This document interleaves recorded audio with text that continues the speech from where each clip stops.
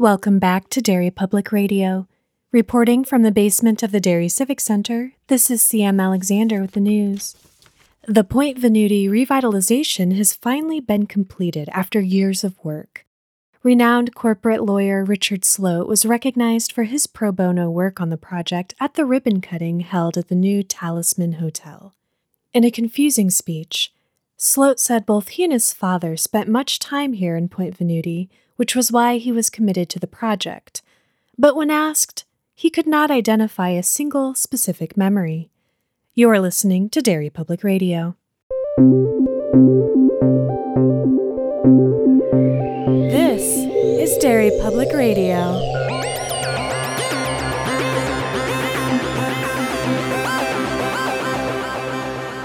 Welcome back to Derry Public Radio, a bi-weekly Stephen King Book Club podcast. I'm one of your hosts, CM Alexander, alongside Joshua Kahn. Hey, everybody. And Benjamin Graham. What up, constant readers? And today we are finishing our Patreon selection by Edward Serbone, The Talisman. We are finishing the book, and Josh is leading us through the discussion.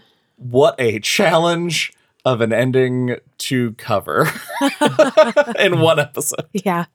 This is such a weird book to be reading in this manner. It's not, I guess it is broken up into parts, but like breaking it into these three distinct chunks feels like we have read three different books. Oh, Yeah. Absolutely. That's a really great way to put it. Yeah, because the first part was very like exciting. And the second part was very frustrating. Mm-hmm. And then this part is just wild from the get-go. I was going to say, it's both. Yeah. Exciting and frustrating. The quickest way to summarize where we are to this point is Jack is on his way to California to retrieve the talisman to cure his mother, save a kingdom. He has made a lot of mistakes along the way, including inadvertently being part of the death of his would-be best friend, Wolf. And he is now with his other would-be best friend, who is pretending he's gone insane, and he is going to be met with Seabrook Island stuff as he's flipped over into the territories. That is where we left off with our protagonist. I don't know that I might argue with pretending he has gone insane. Because he's pretending a lot of things, but if you are denying reality to the point that you smash your own glasses, you're not well. That is true. I don't want to be a dick, but Richard is no wolf. I mean, let's face it. Richard grows on me. I like Richard a lot, actually. I don't dislike him, but I feel like Richard could have been better, but the circumstances always pile on him. Like that, Richard is a beast of burden almost instantly. okay, I guess here's what hurt me. We had our buddy, our pal, our sidekick, Wolf. Then you killed him. And we get Richard. If we had just started with Richard or kept Wolf, that's probably way more like typical and expected. But and they do make Richard real unbearable for the first long time that we know him. yeah, because we've been through a lot with Jack, and so to have Richard who's sort of pushing against Jack, not in a bad way, not like Sloat or any of those other characters. It just makes it hard. Yeah, Richard does a lot of no but. Yes. He eventually learns to yes and. Yeah. But I also can't imagine this book with Jack, Wolf, and Richard. That three does not work in my head. Not a three I would draw. I don't know. I'd love to get the chance to read that though. Other than what we got. Well, let's talk about what Richard is going through, because we pick up with the two of them running in the air like cartoon characters and falling also to the how ground. I pictured it.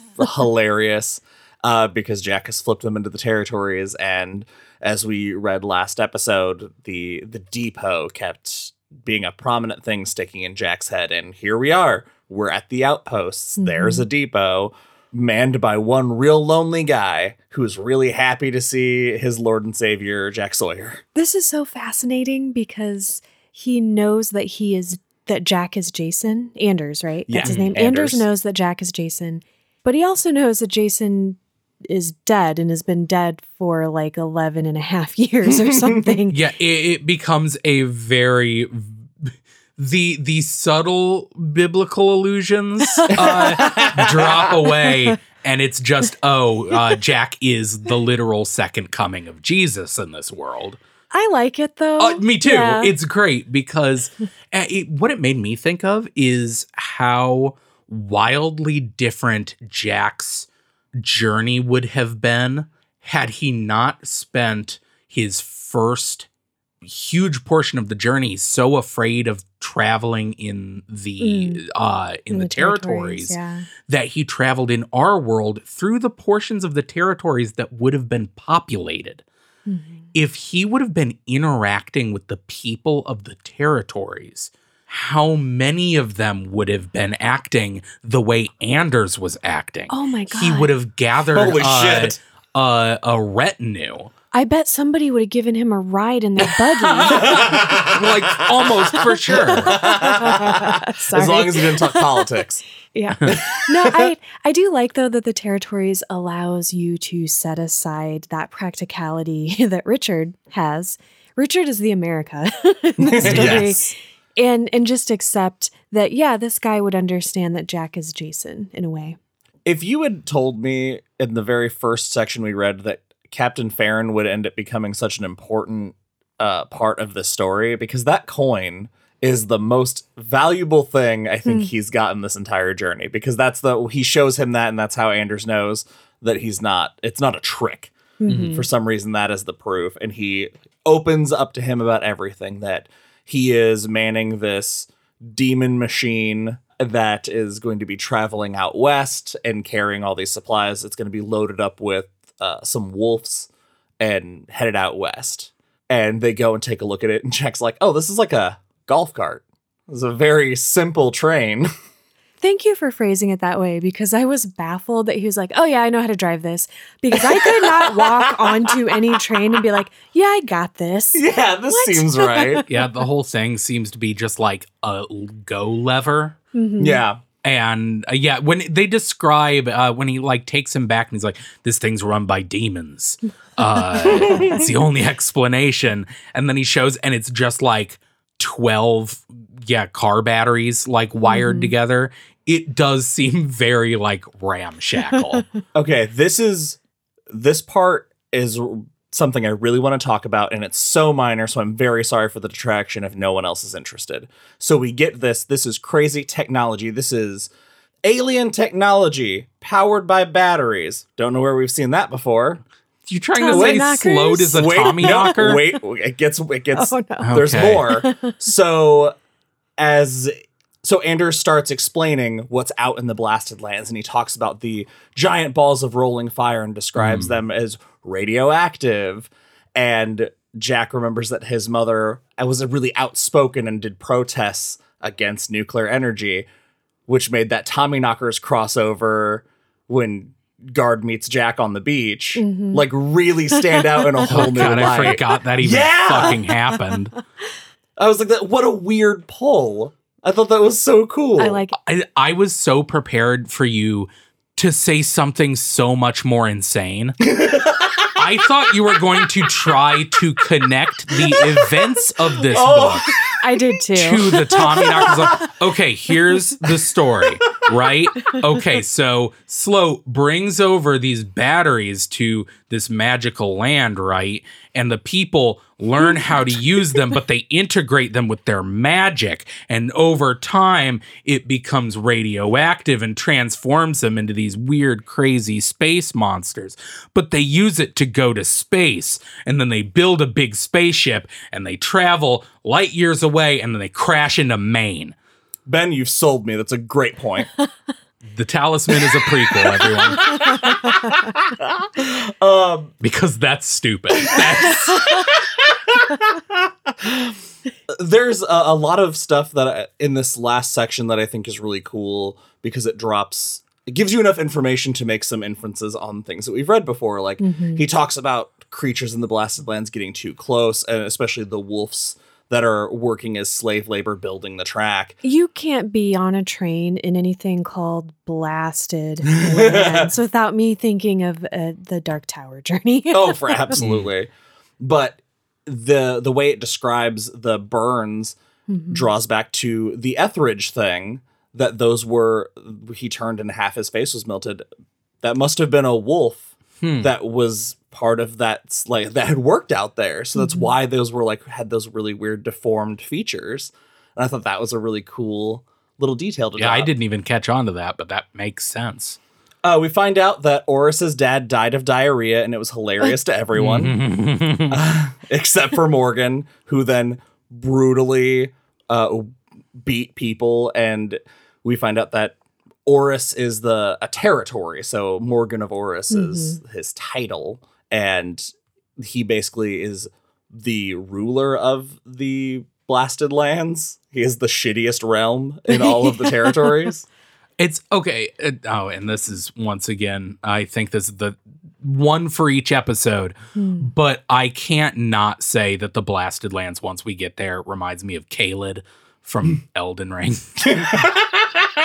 It's so accurate, guys. It's just like, it's in the game, it's just everything is red and diseased. And there are even these like crazy monsters that are humans, except they're like gray and have these horrible teeth-filled mouths, just like the guy. Yeah. All I'm saying is Stephen King wrote Elden Ring. George R.R. Martin is trying to take his credit. Yeah, it's an uncredited addition to the saga. So Jack's basically like, well, fuck it, we'll take the train. It's not supposed to leave for a few days. We'll grab it. We'll get going. It's a 2 to 3 day journey. We'll be there before they anticipate us. We'll get the jump on them and then figure it out, which not a bad plan. Not a terrible plan. No, he doesn't know much about the Blasted Lands. And also really points out how fucking stupid Morgan is. If you're going to build a train that is this important to your like empire, don't make it so simple 2 10-year-olds can operate. Now, this part I thought was really interesting. They've made this plan. Anders is going to let them take the train. And Jack tries to pay him with Farron's coin, and he acts like he pissed in his face. What did you get from that reaction? My understanding was that was just a social goof. It seems so severe, though, for just a goof. Yes, It's because imagine Jesus that's came not back from the dead. Sure. It's the second coming of Christ, and he comes and he washes your feet or whatever the fuck Jesus loves to do. And then you're like, thanks, man. What's that, $10? Or, oh, no, it's the other way around. It's the I other way washed around. Jesus' feet, and then he pays me $10. No, he like, gives nah, you man. a brick I've of lost gold. control of the metaphor. I think it's just the severity that we're using sticks to pay with money, and this is a coin with the queen's face on it. So I think the equivalent of that is something extravagantly greater. I see. And I think that makes it even more insulting. Like if you just offered him a nub from his stick, maybe you'd be like, oh, come on, dude, get out of here. But that he tried to give him a bag of diamonds, essentially. He's like, fuck. Okay, yeah. I guess that makes sense. It would be insulted if my savior wanted to pay me off. I would be thrilled if Stephen King came over to my house and I fed him dinner and then he gave me money. I'd be like, this is the best You washed night his ever. feet, and then he said, wait. No, I don't like feet. I've lost the metaphor. All right. We do get a little bit of deja vu of Wolf because we're getting in this vehicle and Richard refuses to get in a vehicle and Anders has to physically load him inside. I do like that Anders is really mad and then he understands that Jack didn't mean it. And then he's looking at Richard like, shit. Like, you poor kid. You got to deal with this guy. It's so obvious to Anders that Richard is just a burden. And he's like, dang, dude. I don't know what to tell you, bud. So they set off for the Blasted Lands. We've talked a little bit about it, but how would you guys, in a nutshell, describe the Blasted Lands? Kick ass. It is pretty kick-ass. It's a prog rock album cover. Absolutely. Screaming trees, which, based on the description of everything else that we get in this part, I for a very long time, even though it was not this, thought that was literal. I thought the trees were screaming. It's like, yeah, that makes sense. That tracks here. Yeah, all of the animal life that is described is just crazier than the last thing. It's like where animals that are also mutated. Yeah. The worm that pops out of the ground and eats a dog really threw me for a bit. Did it kind of make you guys think of, like, way, way darker than this, but Beetlejuice when they first like go into that other realm? Yeah. In the sand and stuff. It's so scary because, like, yeah, there are these dogs that he's seen a few times and he's been like, I don't know if I should worry about that or not. And you're like starting to think, oh, those are a threat. And then a thing comes up, eats it in one bite, and it's like you can hear its bones crunching as it dives back under the ground. Terrifying. We come to a point where Jack decides he's going to bring this train to a stop. And because of all the bad decisions Jack's made, I just wrote, oh no, this can't end well. It's actually fine. Oh, and there are also radioactive fireballs. Oh, yes. Just everywhere. Just rolling around. No big deal. And it's not long into this journey where Richard starts becoming visibly sick. Yeah. Yeah, he's got sores and stuff, and he doesn't feel good. And he does come around at some point, and he's like, okay, no, I'm not. I know I'm not dreaming. Yeah, this sucks. He wakes from his panic coma. Yeah. And is like, all right. There's a part that I just spoke to me where Richard just sits down in a corner and goes to sleep. I think it's back in the Anders's like little area. And the book says something along the lines of like, Jack thought that he just couldn't stand the thought of being awake anymore. I get that. And I was that like, oh man, relatable. I can tell why you were really rooting for Richard. Yeah. They finally check the cargo that is attached to this train, and it is mechanical insectile designed Uzis. See, I was confused about that because they say, it's like they're insectile and like biological. But then when Jack asks what they are, Richard's just like, oh yeah, they're Uzis. Yeah. It must just be the ornateness of them. I guess. Guessing. Just their design. Yeah. But it's crates full of Uzis, full of clips. We also find out there's plastic explosives and grenades a little bit later. But Jack just arms up and goes back to the cab. He's like, all right, we've got plenty of guns and a shitload of ammo. Come fuck with us, Blasted Lance. From here on out, the ease with which Jack starts murking. Okay, thank you. I was just going to ask if that struck you guys. Because he starts just fucking blasting dudes away. And there's never a moment where he's like, oh my God, I killed those people. It is like he put the gun to his head and blew it away. Let's move on. To be fair, I'm like, damn, this Jesus allegory got real. The people that attack them with bows and arrows, when he does get a good look at him, you talked about earlier, the mouth full of teeth and very humanoid, but definitely not human. I could see distancing yourself from that a little bit, but when he starts mowing down wolves, that's gotta mean something. Speaking of, we're coming up on the stockade at the end of the line, and Jack accidentally refers to the wolf at the guardhouse as one of Morgan's. Mm-hmm. He'd been trying so hard not to mention his dad. And Anders had talked about Morgan a lot because he thought that when Jack and Richard got there before he saw who it was, that it was Morgan come early, and he was freaking out. So Richard, depending on how conscious he was this whole time, how much was him just retreating inwardly, might have been picking up on his dad's involvement for a while. Jack just keeps pedal to the metal, and the wolf jumps on. He shoots him in the eye, and they ram down the gate into this military complex that basically looks like a basic training kind of thing that's just full of what we come to find out is 5 years worth of wolf recruits that have been training here. My favorite thing, though, is as the train knocks down the door, it runs over a wolf and crushes him and drags him under the train.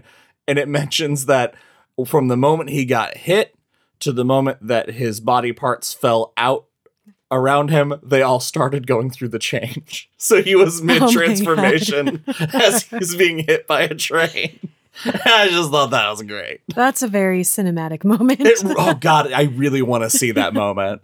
So now it's time to launch an attack on behalf of everyone who Morgan and these people have hurt. And this is the first time we get a moment where it basically says Jack Sawyer and Jason DeLucian cry out, tear them up. What did you guys think of this action scene? This was a bonkers scene, and I love that we're getting more of Jason being an active part of Jack, because it's starts to come out here, but you don't really get the full feeling of that until much later when he's in the hotel. Mm-hmm. I was astonished, just the way it's described. Josh, you said that they had been building up this place for years and it was going to be this big thing. And the way that these boys blast through here really solves much of their problems in a very quick instant. It's the one time it's like, oh, something, I hate to say worked out because it's so brutal, but kind of worked out. But yeah, it does get interesting when we meet some more people who are connected to our characters in the other world. It is, they're chucking grenades, blowing just tons of these wolves up, and then we find out that not only is Osmond here, because he hears him yelling, but the Elroy thing from the Oatly Tap, and Ruel, who is Osmond's son, who... Is he a snake? I think he's a gelatinous cube with tentacles. I was picturing like a were snake, unless I'm confusing him with a different character. It was very... I can't grasp. I think you might be thinking of the thing in the Blasted Lands, because they describe that as very snake-like. Yeah. Okay. The head of a fanged snake. Yes, you're right. Oh, yeah, and it drips venom. Yeah. God. No, he's just like a weird kid, right? Because he's dim. They describe that he is dim. And kind of like perpetually dim. Yes. When you burn him, his head's full of worms. So that's not normal. I blocked out. There's so many, something happens, and then there are biting, red, hot worms in a fluid that gets on people. And I pulled a Richard. I was like, nope. I'm mentally going to bed through the rest of this chapter. Yeah, it is very... It's very effective. Reminds me of The Outsider, obviously. Oh, yeah. But he it's so anticlimactic. Yeah. I think because this character is built up now for like a quarter of the book since we were at Richard's school and we find out that this guy has a son and that he's a real fucking creep and a weirdo. And you're like, oh, you know, this guy's going to do something crazy. And then he shows up and they're like, oh yeah, this guy's crazy. And then they burn him to death with a magic coin, and it amounts to nothing. I just love that Jack's reaction to seeing him is, what was its mother? Because it looks so insane. He unloads. So Jack unloads a full clip into the Elroy thing's face. He puts the Farron coin on Ruel and destroys him. And then they hear that Morgan is approaching, and Jack's like, well, we should get out of here. Grabs Richard and they flip back. Then they fire a whole clip into the train because there's plastic explosives and destroys the train. Because we didn't mention this, I don't think. The train exists in both as it is. Yeah. Morgan this is fascinating and I don't understand it. Morgan has somehow created something that does not change when it flips. Because when he and Richard flip, Jack's like, wait a minute, the train's here. I didn't flip with the train. Flipping with Richard nearly ripped my arm out of its socket. Like, it's not easy to do. So it's not reasonable. He could have brought this thing in. And that's when he realizes it's the same. It's like, can we talk more about that? Like, the answer is no. Because then he tells Richard, okay, I'm going to blow this up. And Richard's like, maybe we want to take a few steps back first before we do that. Because it's going to blow the fuck up. Right. And then he blows it up and he's like, my dad is going to be real pissed off. Yeah, because it's like special toy train. Yeah. Because he says, like, even earlier in the book, there's, I think, in the first mention of Richard, he says, oh, we'll go take the train ride.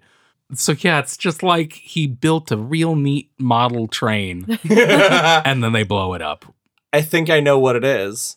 It's that the pieces used to build said train and the weaponry, there is no territory's counterpart. Oh. So like there aren't Uzis in the territory. There's no analog for Uzis in the territory. That's why that was able to go. It's singular like Jack and Richard. And so that's probably why it took so long to build, because he had to find a material that wouldn't change to something else. So dense. That makes so much sense. And it explains why it took 5 fucking years. Yeah. And then having to build those tracks and all those things. And probably why it's so simple, because maybe if you have to introduce more technology and you have more components, more materials, those things might be duplicated. Huh. Thanks, Josh. You're welcome. That's driving me nuts.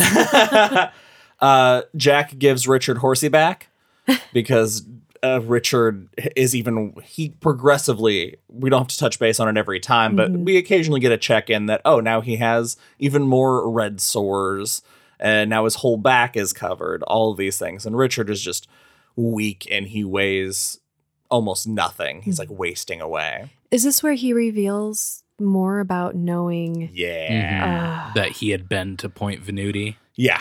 They're like, Jack's like, we got to be heading somewhere. And Richard's like, it's Point Venuti. Oh, he's like, please don't let it be Point Venuti. Yeah. And Jack's like, oh, do you know about this place? Is there an issue? He's like, huh, what?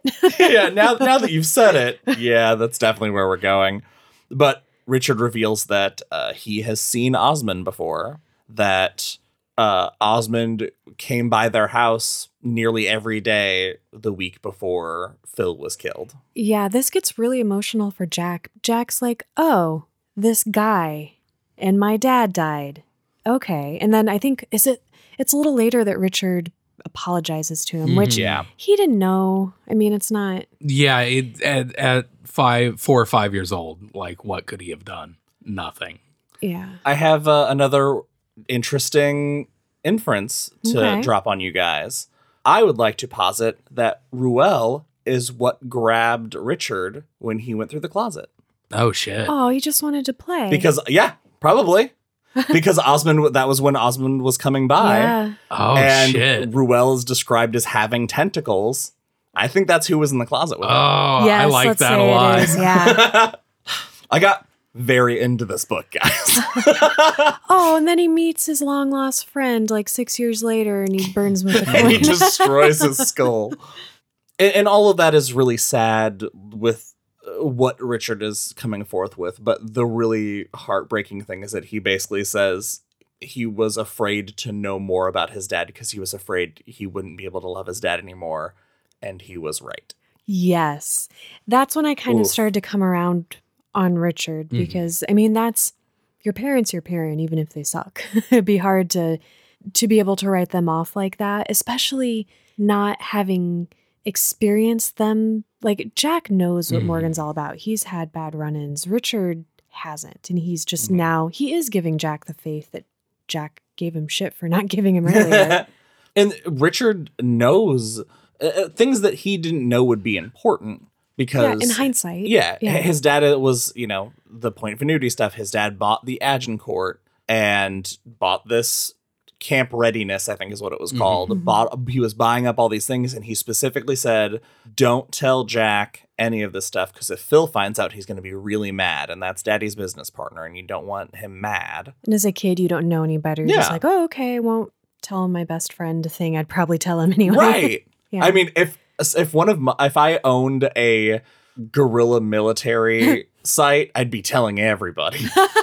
Yeah, of course you would. We find out that when they would go here, his father would go to the Agincourt and just stand outside of it and stare at it for hours. No matter what the weather was like, the weather vanes would be spinning at all times, and they would stay at the Kingsland Motel. Very fun.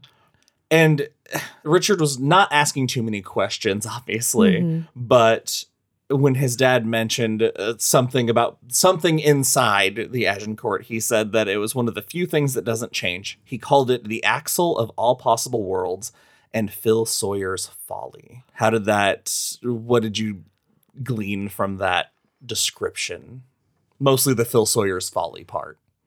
I have no idea. I did not think that because it's not explained. Yeah, I think It's, I guess, was it something that Phil was seeking? my thought was Phil's folly is his short-sightedness because he just wants to be a part of the other world. And Morgan's constantly the one who's saying, we can arm the right people. We can do whatever we want. And I'm wondering if that's like, had they not killed Phil, which obviously they would have because this plan wouldn't work otherwise, but he was going to get that power one way or another. Yeah, because Phil definitely would have sabotaged Morgan's plans. And this is where it sinks into Jack that it's not just twinners in two worlds, that there are so many yous across any number of worlds. It just so happens these two worlds are the ones next door to each other. That blew my mind. And then when we see that later, blew my mind again. We will get to it. Yeah. Oh, God. When we finally reach Point Venuti, Jack takes a moment to realize, I've gone coast to coast. That's pretty fucking cool. And he sees a billboard with his mom's face on it. That's nice. That was pretty cool. A film festival in Point Venuti celebrating his mom. This is the point where the Jack-Richard relationship started to give me real Roland Jake vibes. Yeah. I was wondering if it was because we just read The Gunslinger that I'm like, am I relating everything to this too hard? No, there is so much gunslinger in this. Yeah. Okay, thank you. This is so Dark Towery. The line that made it jump out to me, because it's Jack is basically saying, Richard's a part of this. He is on this journey. Whatever happens to him is kind of on me because I brought him. Mm-hmm. He's going to play a part. I don't know if that part is going to end with him alive or dead or not. And I wrote, nobody's going to hurt you. Jack lied. I was going to talk to you guys about this, but then of course I got through the rest of the book, and that is less. Richard is more active and willing than I anticipated him to be. Yeah. So there were a few days where I was like, oh my God, I can't wait to talk to Josh and Ben about what's, like consent in this situation. And is this okay, what Jack is doing to Richard? And is he an anti-hero too, like Roland? No. Unlike Roland, Jack has a willing sidekick. Yeah. Who is not actively begging him to not murder him. Yes. No, because, and we get this moment beautifully through Richard. This is jumping ahead a little bit, but there comes a really disgusting, disturbing, horrific part where Richard's like, oh shit, man, I can't deal with this. And Jack is like, you don't have a choice. You have to deal with it. And you think Jack's having like this really strong moment, and Richard's like, dude, no shit, I have to deal with it. That is amazing. I'm here. I just need to express that this is garbage. Yeah, I get it. I'm climbing the fucking ladder. I will see when I see it, I'll do it. But it was that moment that you're like, okay, Richard is here of his own free will, and I feel better now. Yes. Richard knows he can feel he's a part of this. Yeah, but first we got to walk through this crazy town and set it up. But I only have one comment about one character I need to know about, and I'm wondering if you guys know who it is. I'm absolutely sure I do. This is another thing that informed something from earlier that I wanted to bring up. They see Point Venuti, and it is horrible. People have abandoned it. There are people still hiding around in the town. Half of it's been burned down. Can I pull a Ben? Yes. It reminds me of the new Resident Evil movie. Have not seen it. Oh, yeah. Okay. Yeah, that's what I'm picturing. Sort of that it's a town, but it's sort of desolate. It's dark. It's kind of grimy. There's like a texture to it in the way the people look. I was sort of picturing something like that. It brings up something very cool. They see territory as trees that try to attack them. They're screaming. That are screaming.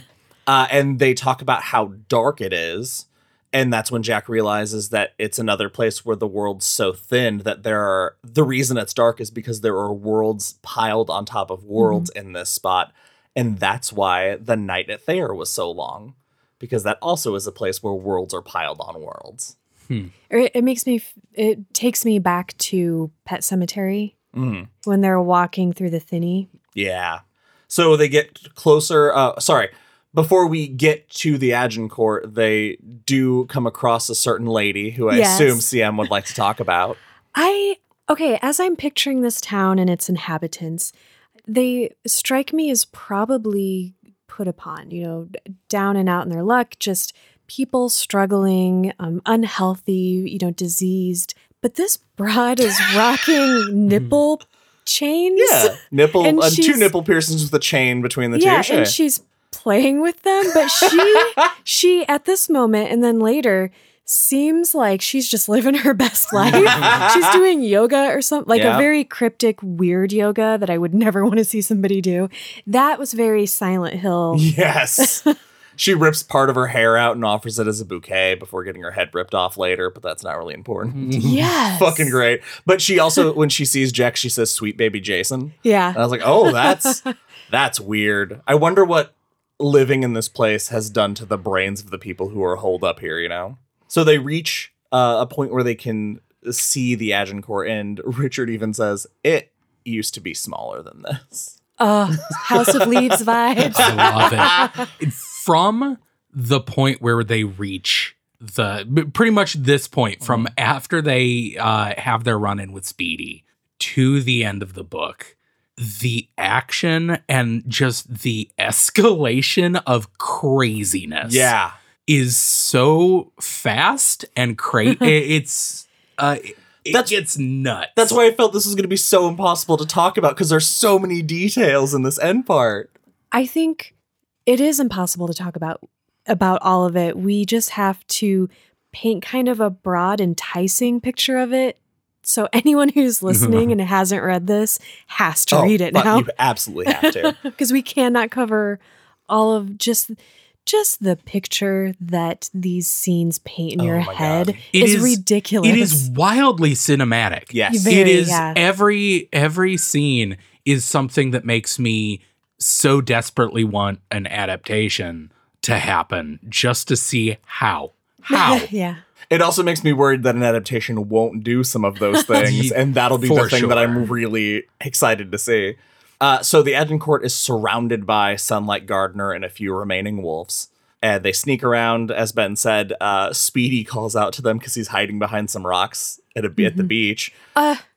No, it doesn't matter. I mean, I don't know how Speedy beat him there. He couldn't just take him with him, get there early, whatever. It doesn't matter.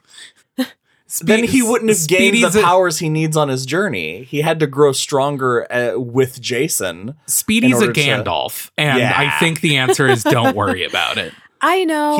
He flew, you fool. Yeah. I'm being too critical of a fantasy story. It's because King put us through so much with Jack that any moment I have where I'm like, he could have avoided this suffering, I latch onto it. Also, everybody ignore me.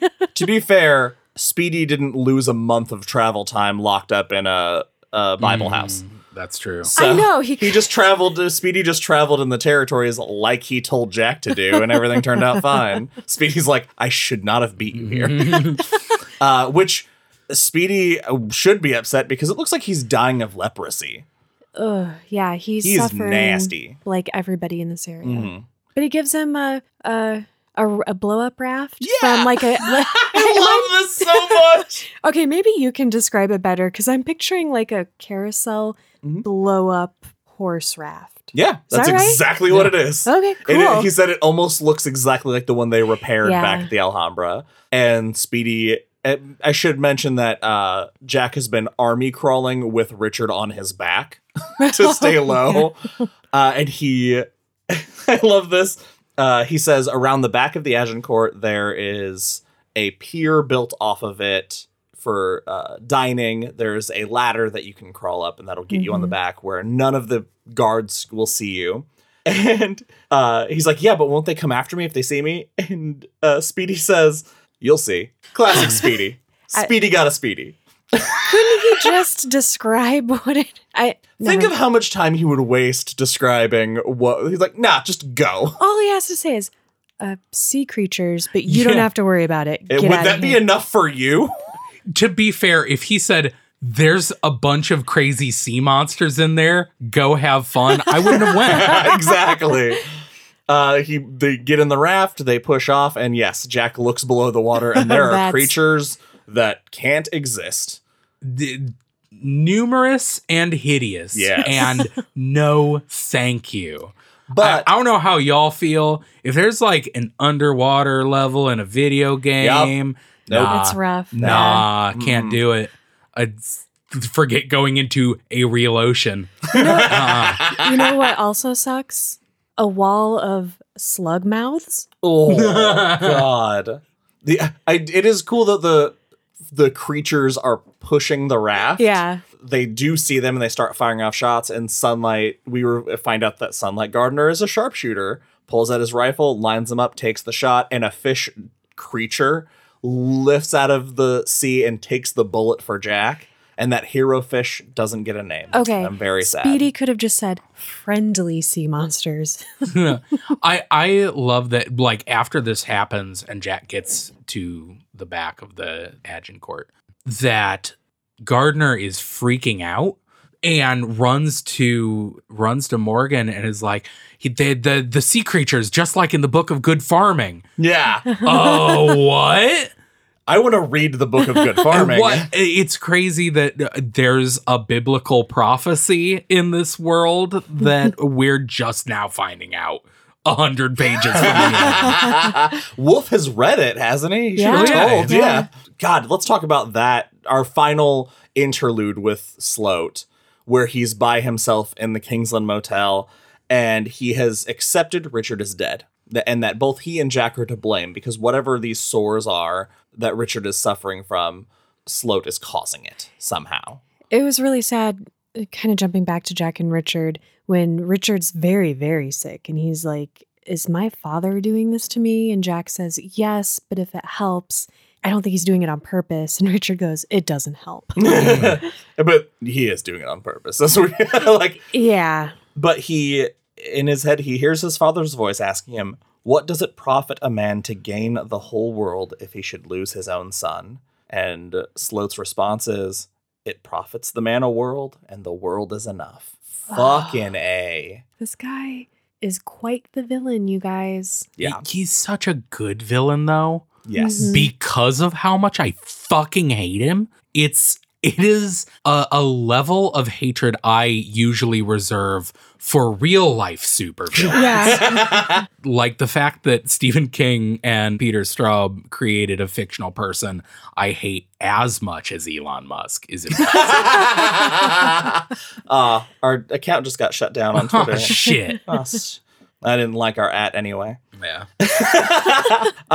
Yeah. Sloat has determined that he is going to one way or another get his hand on the talisman, and then by breaking it open, he will have access to all worlds and be unstoppable. Interesting theory with, I don't think, any evidence to back that up. But he's... Oh, absolutely not. Yeah. But I do love this conversation because this is another thing I want to see how they would do in an adaptation, because this is 4 pairs of eyes in 2 bodies having this conversation, which is fucking insane. Because there's a moment where it says, Sunlight says this, Osmond rolls his eyes. And I was like, what the fuck does that look like? I can tell you where you can see something very similar. But Dreamcatcher. we're going to... Yeah, it's Dreamcatcher. But we'll get to it in a little bit. Okay, fantastic. And I do love that Gardner's very fired up and refers to Jack. He's the baddest bitch's bastard to ever draw breath. The way that he speaks about Jack is gross. It's gross. There's a grossness to it. There is underlying issues. Yes. That, thank God, are not gone into. No. Oh, Well, to be fair, What? when we find out what happened to his son, because at the moment that we find out later that at the moment when Jack killed Ruel, Sunlight Gardener watched his son have a grand mal seizure and die in his arms, No, struggling for breath and dying. I get the hatred. It's the other It's that other It's part. the- emotion. The yucky little boys are bad. heels. It's axiomatic. I hate it. Yeah.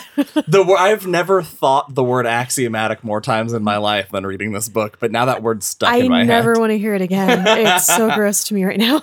We wrap up with the end of their conversation saying we're going to go down by where Speedy is because if he succeeds, that's the first place he's going. Very smart. Yes. So we're back on the pier with Jack and Richard. And does anybody want to talk about him going through the doors for the first time? How the first obstacle that the Black Hotel tries to put in his way. It sets the tone of what this... I couldn't not think of it as a D&D encounter. Oh, absolutely. This whole end in the hotel is just a dungeon you'd run with your friends. Mm-hmm. And it starts with him walking up to the doors and the doorknobs, right, are glowing hot. He says, like, he can tell just by looking at him, if he tried to grab them, it would sink through his flesh and burn him instantly. But he's like, fuck it, and reaches out and does it anyway. And the second he touches it, it's completely fine. It's just an illusion. And he walks into the door, and all the while, the hotel or the talisman is yelling at him also. Yeah, the talisman is calling to him, and the hotel, once he steps inside, he feels it just like something's pushing him back out the door, which has got to be a weird feeling. And from here on out, this is where he is flipping back and forth between himself and Jason. To the point where at a certain point, he says he stops flipping at all. Mm-hmm. He is just existing simultaneously as two people, which is, I'm just going to take a second. If you read this part, if you're reading along with us and you enjoy this part of the book and you have not seen the movie Everything Everywhere All at Once, you have to. I can't wait. This is homework I'm giving all of our listeners because this movie deserves to be the number one movie in the world. It's the best movie I have seen in years and years and years. Wow. And once the walls between our world and the territories end, I couldn't stop thinking about this movie. It has very similar vibes.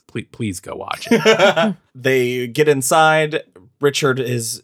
At this point, Richard cannot continue, so Jack has to leave him in the company of a spider that calls him a fushing thief.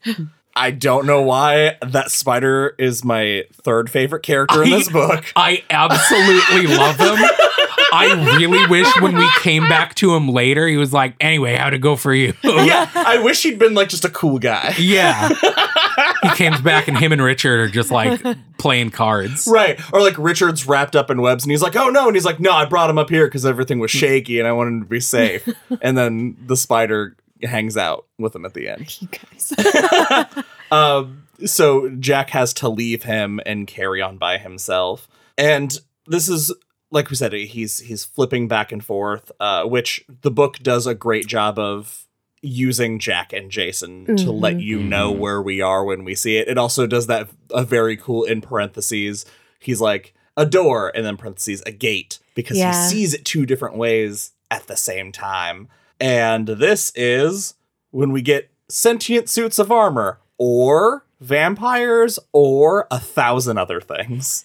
This is the best part of the book. It's so This fucking is my cool. favorite part of the entire book. How do you describe this? It is. Hey, if you haven't yet, you should really go see the movie Everything Everywhere All at Once. Yeah, it is a thing. I've never seen a movie do it before, but they do it in this movie where it is layers and layers of multiple universes all happening simultaneously, and it's fascinating. It says, it has him. This is after he's fought a bunch of them, but there's him standing at the bottom of the stairway with this final armor standing above him. But he's also in an elevator with this vampire looking down at him from above. And he's also standing on the edge of a cliff, ready to it's all of this. I can't describe it. I know. It's the cool part is though that as all of this is happening, Jack, Jason are trusting their instincts. It's just he's reacting on pure instinct. Yeah, he keeps saying, all is well, all manner of things will be well, because he just, as awful as everything is in this place, because it's a really fucking terrible, evil place, he has become so much one with Jason that he is basically a deity. To the point where he falls through all of these multiple universes to the point where he says he is a god existing in all places at once. At one point, he's two dragons having sex in the sky. Fuck yeah, he is. That is a I mean, song. well, that's after he gets the talisman. Oh, That's yeah. not quite That yet. is true. But yeah. But yeah, he uses Speedy's pick in whatever form it's in to fight off these when he gets to that final one. And I love, as Ben was talking about, as he's flipping from world to world, that's how he realized, I can do this because despite however many worlds there are, I am single natured. And that is why I can travel through all these worlds in one step of a staircase. And this last one is up there, and his weapon has deteriorated. He can't use it. And he dodges the swing and grabs the helmet by its sides, the sides of the head. Get you off the skin of this world. Yeah, it just calmly, not even aggressively, just says it, and the armor falls apart. And that is that he has taken out the last guardian, and he stands in front of the territory's ballroom, and he enters. Meanwhile, outside, light shines out of the second story of the Agincourt. All the weather vanes stop. So Morgan is looking up at it, and he's like, well, he's got it. He's not worried, though, because he knows that Jack is meant to get it, and everything's going according to plan, which is, it's kind of a baffling moment with Morgan. It's a bad plan. Morgan at no point knows what the fuck he's doing. He's so prideful, though. He thinks he does. He's like, oh yeah, he's supposed to get that. This is going to work out for me. And he's going to break it, and the sun's going to turn black, and that's good for me for some reason. Money. Yeah. No, his whole plan is so childish. He just knows the talisman exists. It is good, so he wants it to not. If I break it, I win. Yeah. Yeah. But only Jack can bring it out. But Yes. let's talk about the crazy backstory I want to get on the Morgan of Orris and Parkus storyline that we find out. That shit's insane. That Parkus had marked him, scarred his legs for basically being a traitor. But he was supposed to scar his face, and the queen was like, maybe that's a little much. Maybe just his legs, but that didn't make him like her any better. That's the insane thing. It was like, she probably thought that would make me less pissed. It did not. So then this is where he finally comes out and says that Gardner is who shot Phil. So we get that piece. And then light fills the entire Agincourt and all the windows shatter out. And now we're back inside the room as the talisman, which is a crystal globe, perhaps 3 feet in circumference, the corona being so brilliant he can't actually make out the dimensions at first. And it floats to him and lands in his hand. And this is the thing that I thought was so interesting. It basically says this quest was destined for Jason, but Jason died. So this allowed Jason to live once more to finish his quest. And Jason even kind of speaks to him because he says, once I take this, Jason's going to be gone. And he hears like a, yeah, man, it's cool kind of thing from inside his head. I love this so much, and I don't understand it. And I feel like I wish I could understand it. I'm like, oh, it's just so cool. But what does that mean? How is that happening? He was haunted by his own dead twinner, I guess. I mean, I guess. we don't have to figure it out. It's just one of those. Now we get a total departure from the main story. And I thought I'd be upset, but I fucking love it. It's the news from everywhere chapter as we get all of the things that happened with a bunch of people we've met when he takes the talisman in his hand. I'm raising my hand. Is there a moment you'd like to talk about, CM? I don't like that you said you would like to talk about, because that implies that I What want would to give be you pleasure speaking of this. to speak That's about? even worse. Makes me feel Your- like you know what I'm In your gonna deepest talk. heart Oh of my hearts, God. what is the thing you've been looking forward to talking about all day long? Etheridge's boner. Hit the boner talk sting. Yeah, it is. I do like this chapter, but it is weird the characters we decide to check up on. It's when we get to Etheridge and he's in class beating off. Yeah, fully jerking in class. I would read in class. Like, I get not paying attention, but just beating off. And then, like, this is a normal thing to pause and think about. Thinks about Richard. And like, I wonder how Richard's doing. But he's thinking about him like Yeah. in the most friendly way Yeah. he's ever thought about, like his well-being. He's just jerking and he's like, man, I should really touch base with that guy. Door tip. Which you're absolutely right. Very strange the people we check in with, because it starts off with Lily, who sits up, who was dreaming about being Laura. And I was like, oh, okay, this is the tone. And then it immediately goes to Donnie. Yeah. Okay, Donnie, I don't think we remember. actually met Donnie, did we? He was the kid. Yeah, we did not talk about him because it was so completely unimportant. He was a kid who was. It was insinuated that he was slow. That's right. And he was always being teased for being in love with Jack. Yeah. And he looks up at the sunrise or whatever and starts yelling, "You're right, I do love him. I do love him." And a guy looks over and is like, "Wow, he really looks like Jesus."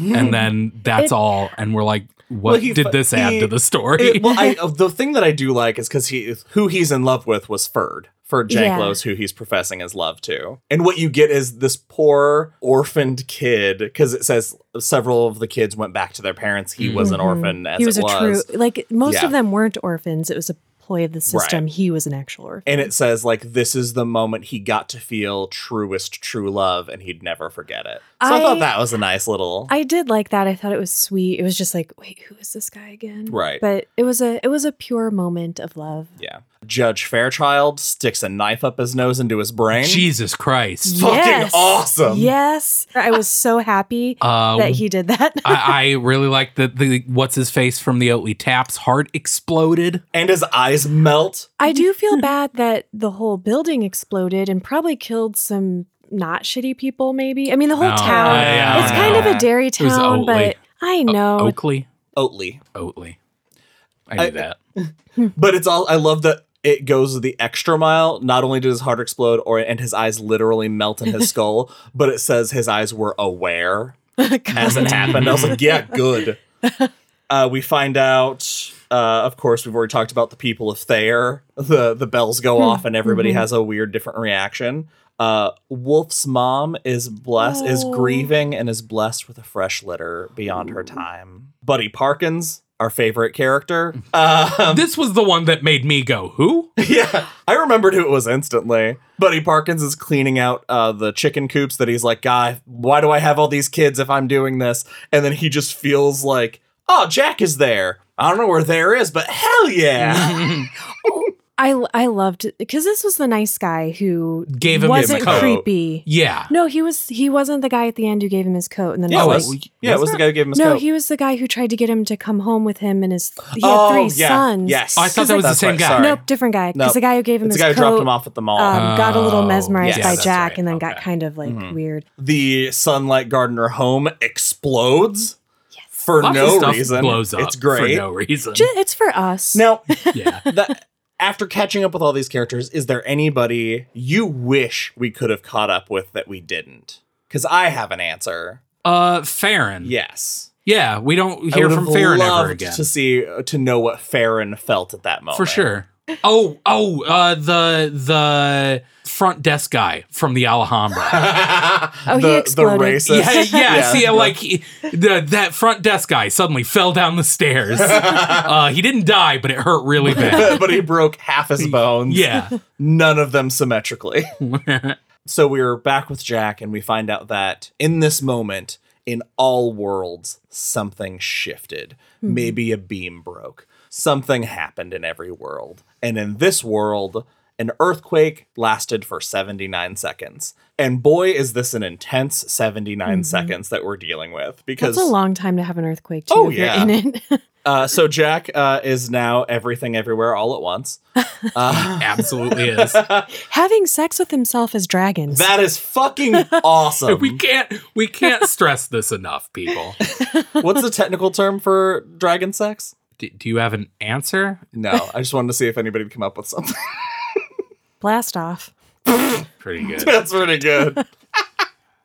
Devin has a I jingle. have to. Devin has a jingle for this. I'm going to cut this out.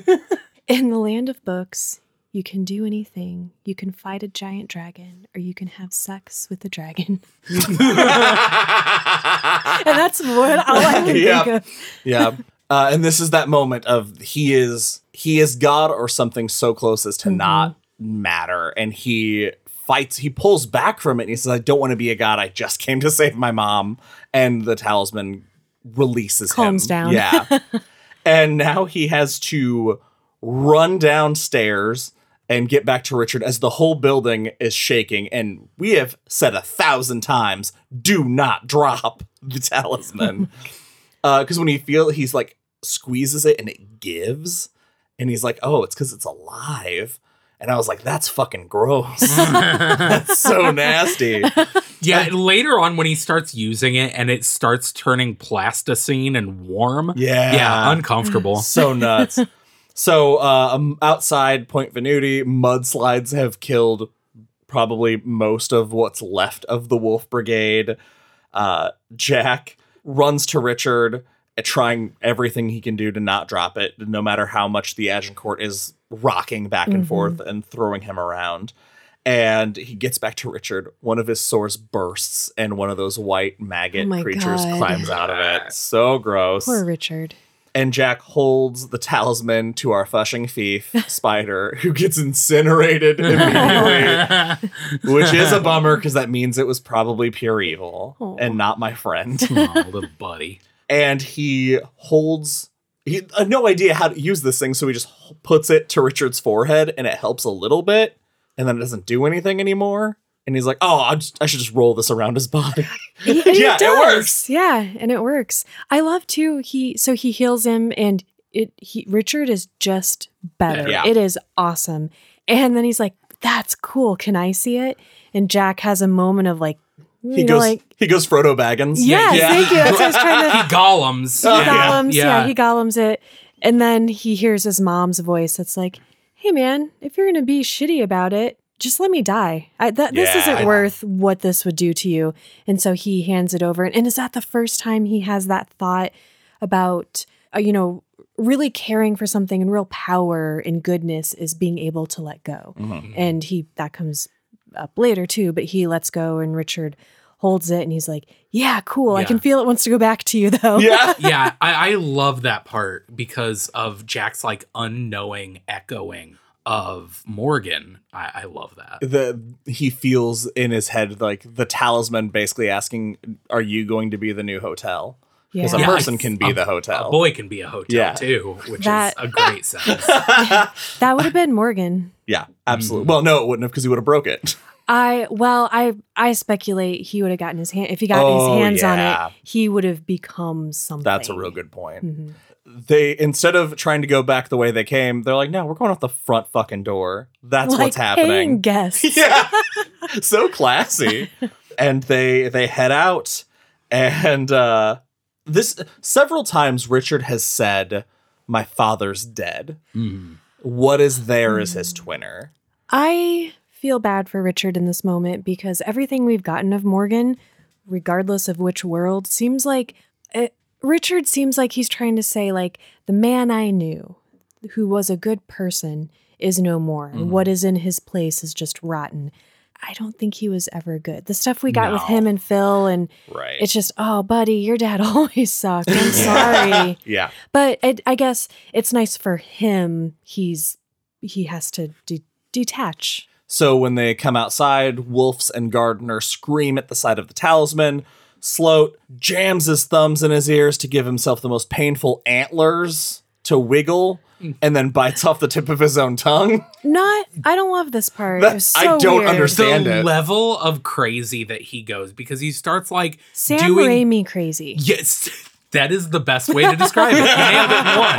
Yeah, it is Evil Dead 2 Yes. crazy, where he starts doing like cartoon na and bites off the tip of his own tongue. And Our- then our later rage. stomps on it. Army of Darkness crazy. Yes. Even more so. Absolutely. Yeah, it's very off-putting. And he's jumping up and down, telling Gardner to shoot him. Gardner pulls up the rifle. Richard sees the flash of the scope reflect off the talisman, so he saves Jack. Oh, sorry.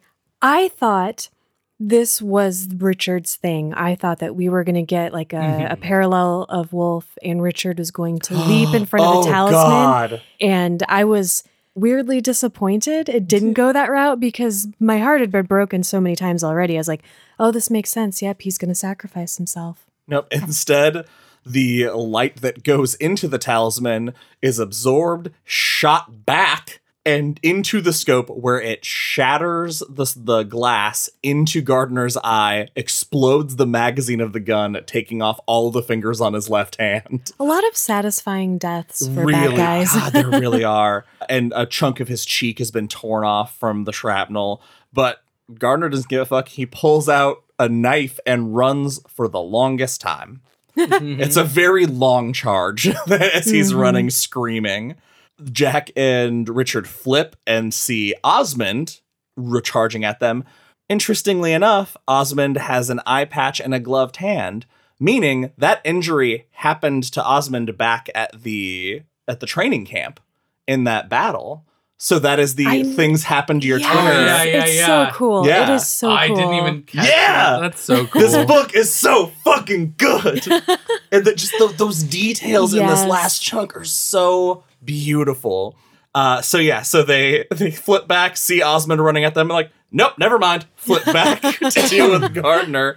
And Jack kills him the same way he killed his son and puts the talisman to his forehead and melts everything away until he's just a skull. Fucking awesome. They run down to the beach.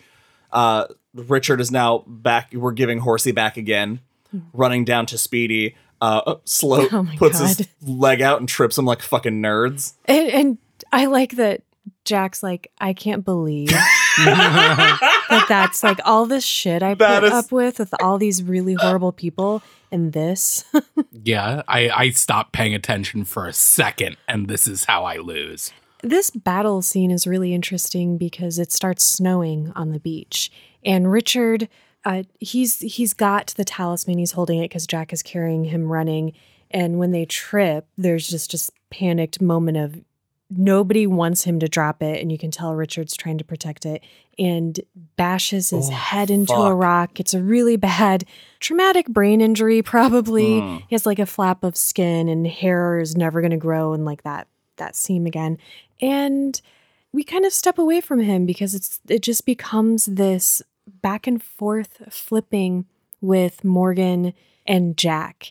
And there's a part where Jack he can't like figure out what's going on and where Morgan is. And I kept thinking, well, because he's flipping. Why doesn't Jack understand that? And then I remembered he's single-natured, so it wouldn't occur to him immediately because when he flips, he's just where he's at. Yep. He's like, oh, that's it's just a cool like way to build that. Yes, a very cool way to use that power because he's just taunting him from behind and then throwing rocks at him. Just really being a fucking punk. But I like that when Jack catches onto it, he flips. And I just imagined the little scamper, like the cartoon, like hands up, tiptoe, running. He just sees Morgan Navarro's just scampering away to make the next attack. It's fucking great. So it's a stalemate. This can go on forever, and that's when Sloat threatens to destroy his own son. He turns the lightning rod on Richard, and Jack lets the talisman roll out of his hands into the snow and sand. And he says, break it if you can. I'm sorry for you. And that last... I love the next line in the book is, that was what destroyed Morgan. The pity in Jack's voice drives him insane, and instead of picking up a rock and smashing it, which would have ended it, he turns his key lightning magic wand on the object of infinite power. And he saw what it did last time someone did that. Mm-hmm. So the lightning goes into the talisman, is fully absorbed, and blasts back at him 10,000-fold, that it envelops him in fire. It opens up a hole in reality that pushes him into the void. And as it pushes him across that threshold, he also turns into Oris for a second. So they're both banished in Todash space. Aren't Basically, all Morgans now in Todash space? Is that the implication? I don't know. I don't know the other, if there are more that maybe they didn't deserve it. I don't know. No, I assumed they were all, like, all Morgans are now. Could be. If they're all that evil. It seemed like just because normally things happen in sort of different times. Mm-hmm. Yeah. But for something about this gave me the impression that he, everywhere he exists, is just affected instantly by this. So he's in oblivion. Jack takes the talisman, he heals Speedy and Richard, and Speedy gets them to a safe place, and then instead of traveling with them, he says, I have to go, you guys rest here. And I was like, oh man, this is gonna make CM so mad. But this time he actually explains it. Yeah. That he has to leave because word is ahead of him, and he has to get to people who would run or would do other things if they found out that Morgan was gone. Two things I like here. I like finding out that Speedy in the Territories Parkus is like a law enforcement person. It's just really cool. Yeah. And also when Jack heals Speedy, like the American Territories Speedy, it doesn't quite work all the way because there's just something, like, he's really ill and it's our world. And Parkus explains, because when they flip and Jack sees Parkus, he's like, you're okay somehow. And he's like, yeah, that's because your world is polluted and dangerous.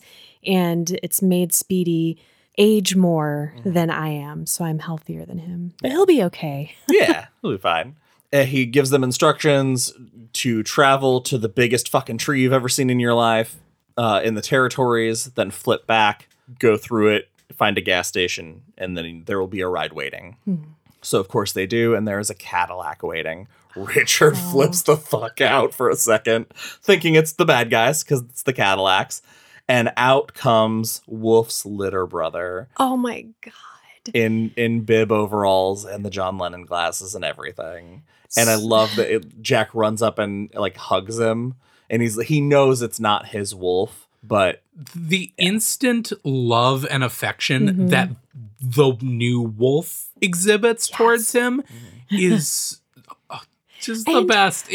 He's instantly like, oh, hey, Jack. Yeah. Hi, I'm so glad to see you. And I love that Jack could smell that it wasn't his wolf, but he was a litter brother of his wolf. It's like, oh, they're like, it's like he gained something. He learned something from being with Wolf. And he got to give his condolences. You know, he got to say, I'm sorry for what happened. I also like that it's his older litter brother. They'd say that he's older and wiser looking, which is really funny because the new older, wiser wolf is a chauffeur. Whereas our wolf wouldn't get in a car. This one drives him cross country. Right. But while he sticks his head out the window.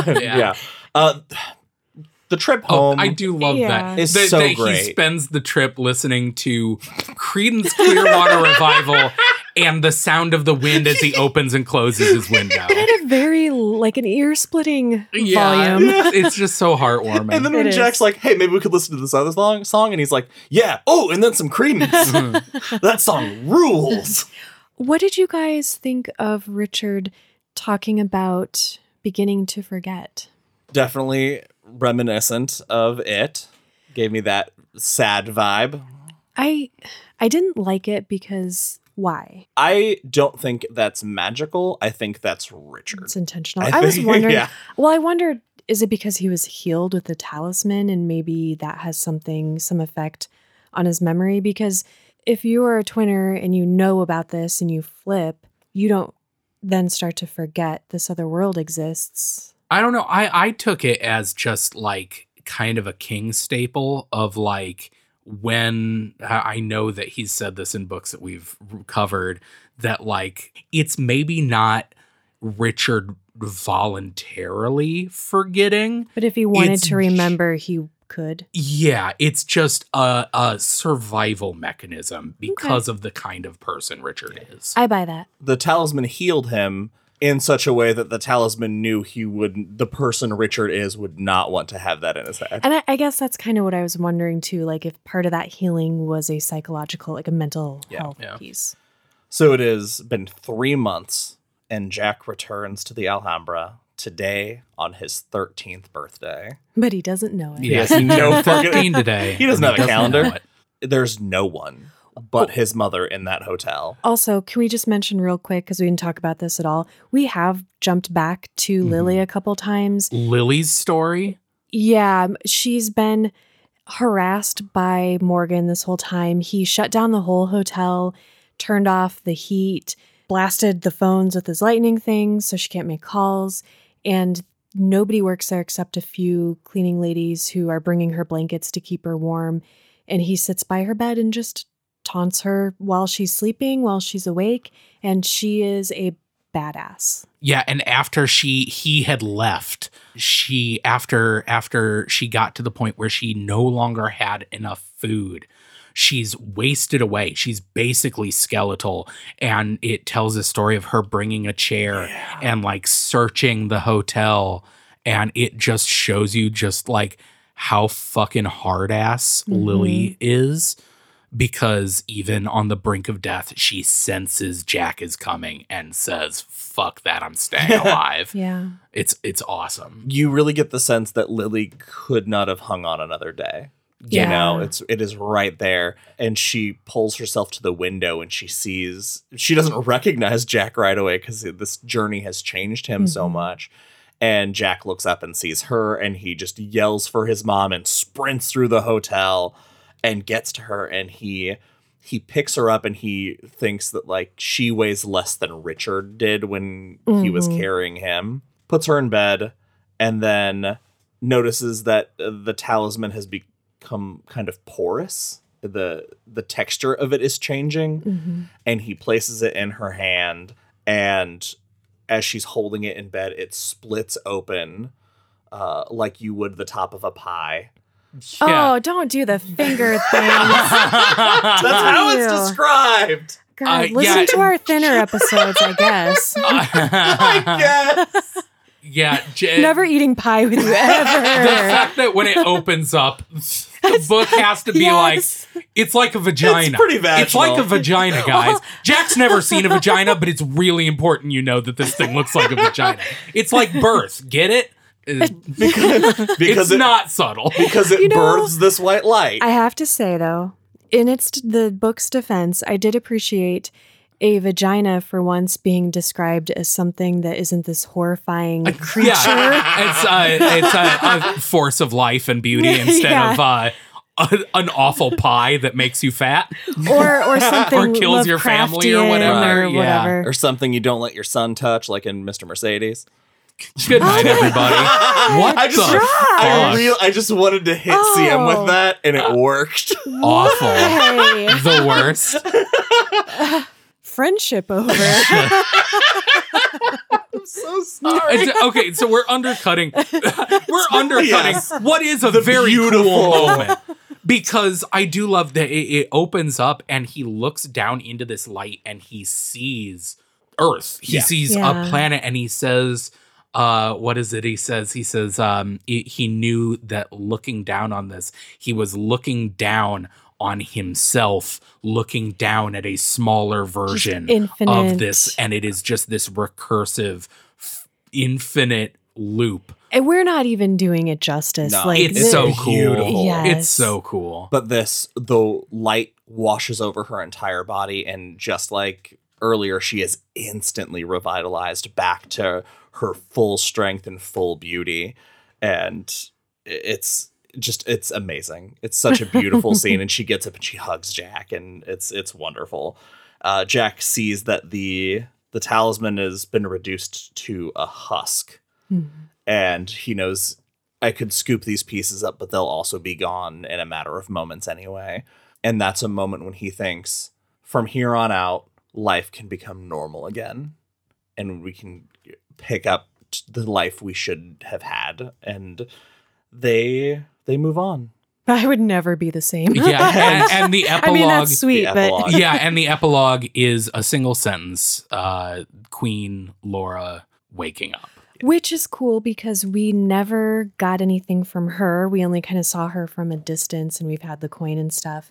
And I just thought it was neat that there was we didn't get like what she thought or what she experienced. She's still this sort of like mysterious figure, even though she's Lily's twinner. Yeah. So should we, let's rate this thing. I'll start because I feel like you guys are going to articulate your ratings better. We should end on good ones.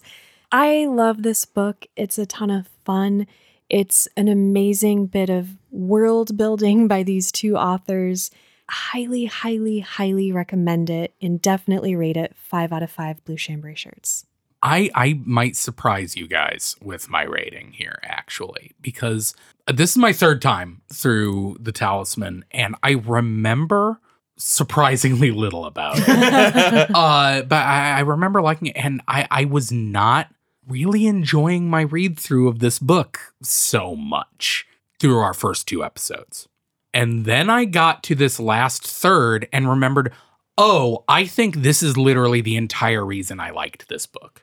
I think the ending of the final action is all so good that it makes up for what is, if you took out the graphic violence, could easily be just like a YA novel. Kind of like the Eyes of the Dragon. Sort of. We felt similarly. It's a very straightforward action book. And I prefer, I would have liked it to be a little deeper than it is. Although you rarely like the endings of books. I think this is the second time we've had a book where like the ending is the best. The fact that they pull off the ending is very impressive. That said, I'm going to split the difference, say it is a good book. I was going to give it 3, but I talked myself up at 4 out of 5 blue chambray shirts. I'm in a similar vein with Ben. So many people that have reached out to us when we were covering this book had either said like they tried it and it wasn't for them or they didn't get very far. And I told all of them, it's such a weird thing to have to say to about a book, but like you really have to go on the journey. Mm-hmm. And for as much shit as I gave it early on for how slow that pace is, when you get to the end, you really feel the weight of the journey because it feels like we've only covered this in 3 episodes. It feels like when we covered The Stand or It, and we were like, guys, we've been in this world for 10 years. It has that same impact on me. And I absolutely love it. This last section, like all of those things coming together, even the things that we talked about that the book doesn't really spell out for you. Just such great world building. 5 out of 5 blue chambray shirts. And that is it for this episode of Derry Public Radio. As always, thank you for listening. Join us for our next episode where we will be covering The Shining, selected by our patron, Aidan White, where we will be reading through chapter 19. For Joshua Kahn and Benjamin Graham, I'm CM Alexander, reminding you, innate goodness must have its own power over evil.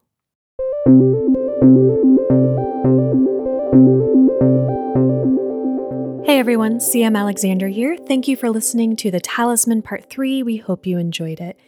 Let us know how many blue chambray shirts you gave this book on our Facebook or Instagram at Derry Public Radio or Twitter at Derry Public. You can email us at derrypublicradio@gmail.com. And as always, don't forget to check out our Etsy store, derrypublicradio@etsy.com, and our Patreon where we post bonus episodes each month. The next one we're posting is our discussion with director Ian Klink about Sometimes They Come Back. And here's a little something extra for you guys. In the land of books, you can be an ancient knight. You can slay a giant dragon, or you can have sex with that dragon. In the land of books. That's all for now, listeners. Goodbye.